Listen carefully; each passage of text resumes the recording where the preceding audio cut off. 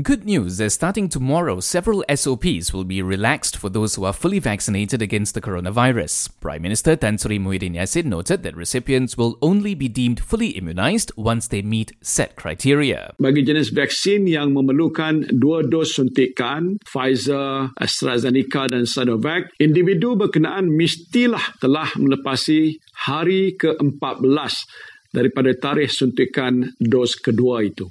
Bagi jenis vaksin yang hanya memerlukan 1 dos suntikan, iaitu Johnson & Johnson dan CanSino, individu berkenaan mestilah telah menepasi hari ke-28 dari tarikh suntikan. Among others, Tan Sri Muhyiddin says all vaccinated long-distance married couples can cross state and district borders to meet with their spouses. Such travel restrictions will also be lifted for parents to allow them to visit their kids below the age of 18.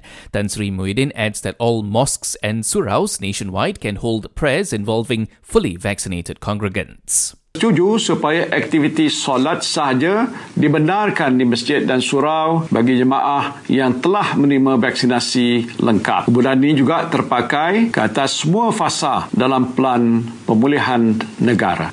Meanwhile, certain exemptions will only be applicable to those living in areas that have already moved into Phase 2 and above of the National Recovery Plan. They include inter-district travel as well as dine-in services at restaurants. Tan Sri Muhyiddin advised people to only eat at these premises when necessary as a precaution against the spread of COVID-19. He also reminded parents who bring along young kids to restaurants to ensure that they continue following set guidelines. Bagi pasangan yang telah menerima vaksinasi lengkap dan ingin nak membawa anak-anak berusia 17 tahun dan ke bawah untuk dine-in di premis kedai makan, maka dinasihatkan pastikanlah anak-anak anda ni mematuhi SOP yang ketat.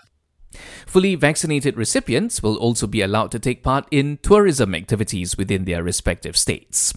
Now, Tan Sri Muhyiddin has also warned everyone against taking advantage of the relaxed SOPs, as authorities will not hesitate to take action if residents fail to abide by the rules. Kerajaan tidak akan teragak-agak untuk menarik semula kemudahan-kemudahan yang telah diberikan sekiranya berlakunya ketidakpatuhan terhadap garis panduan serta SOP yang telah ditetapkan.